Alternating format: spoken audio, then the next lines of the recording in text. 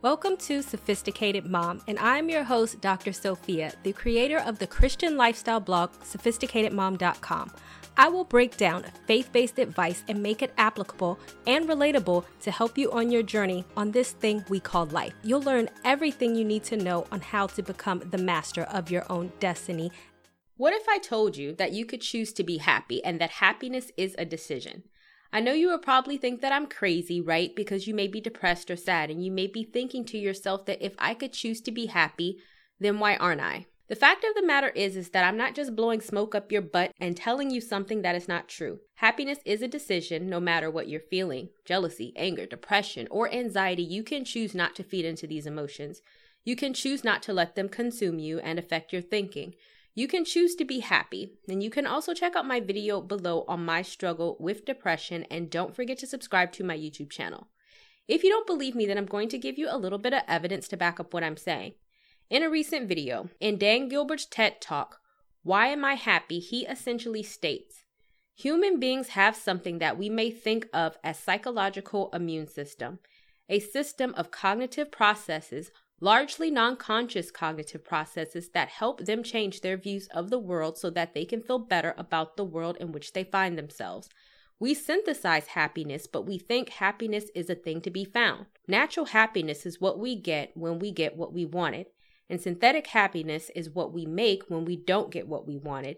And in our society, we have a strong belief that synthetic happiness is of an inferior kind.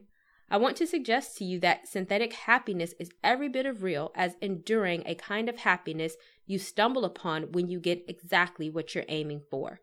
So you may have read this and wondered to yourself, what in the world is he trying to say and what does all of it mean? Well, let me break it down to you.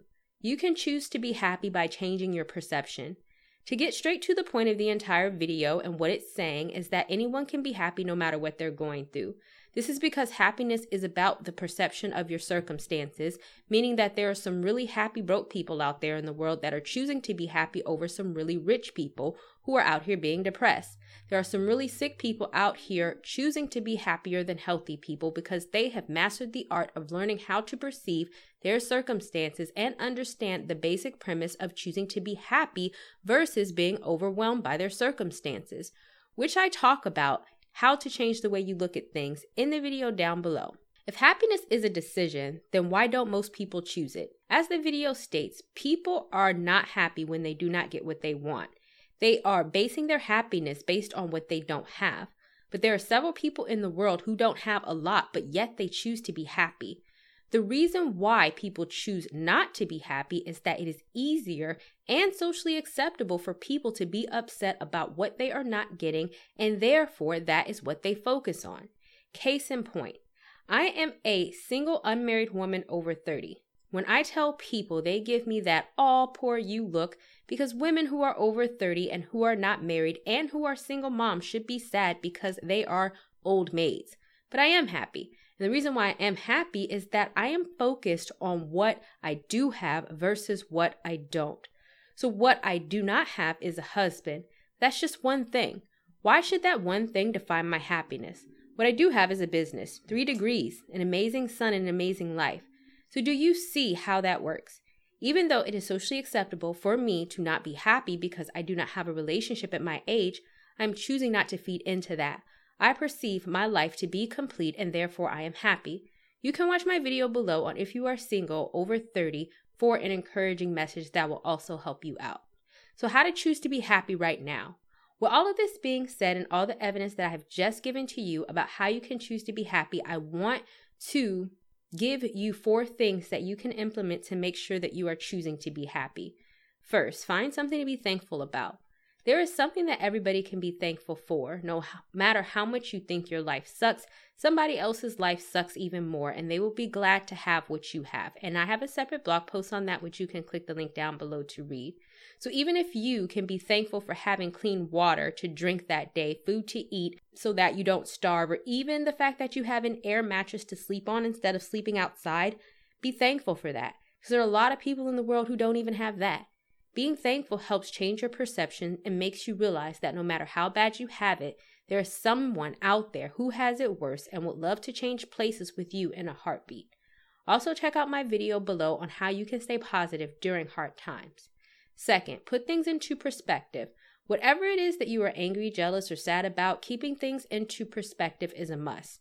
When I lost a close family member, which I have a separate blog post on and you can click the link down below to read, I thought it was unfair. But as a Christian, I had to believe that he was in heaven and that I would see him again, and that helped alleviate my sadness. If you are angry or jealous, then you must understand that 9 times out of 10 that the people you are angry and jealous over simply do not know or they just don't care. So why waste your energy on it? And for anxiety, realize that there are things on this earth that you can't control. Whatever is going to be will be, and there is no reason to be anxious about anything.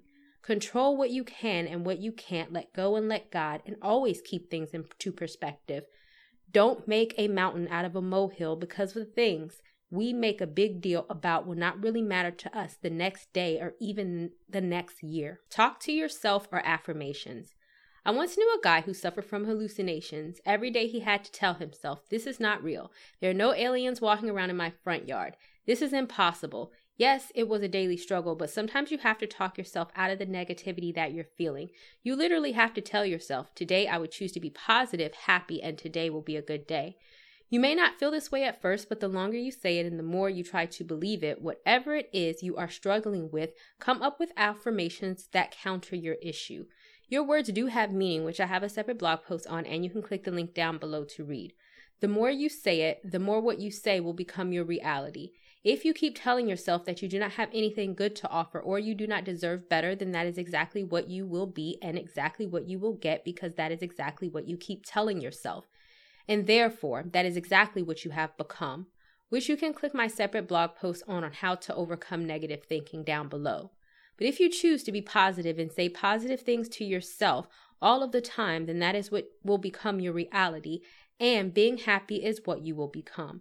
That is why it is a good practice to make daily affirmations a part of your daily routine if you want to choose happiness. To help you out with affirmations, then check out my Christian Manifestation Guide, which you can click the link down below to buy. That has both Bible verses and affirmation. Fourth, meditation and prayer. As a Christian, I have learned that if God is for me, then no one can be against me. Even in the hard times, job loss, and financial hardship, you can click the separate link in order to read about my story. Not everything is easy, but when I pray, it makes things a lot easier. I believe prayer changes things. It can change your situation, and if your situation cannot change, then prayer at the very least can change how you feel about your situation. For I have learned to be content in whatever circumstances. I know what it is to be in need, and I know what it is to have plenty. I have learned the secret of being content in any and every situation, whether well-fed or hungry, whether living in plenty or in want, and I can do all things through him who gives me strength. Philippians 4:11-13. This verse talks about choosing to be happy no matter what it looks like around you. Prayer, meditation, and being one with God can bring you that piece of joy no matter what the situation looks like. If you know someone who may need to read this post, then go ahead and share it with them.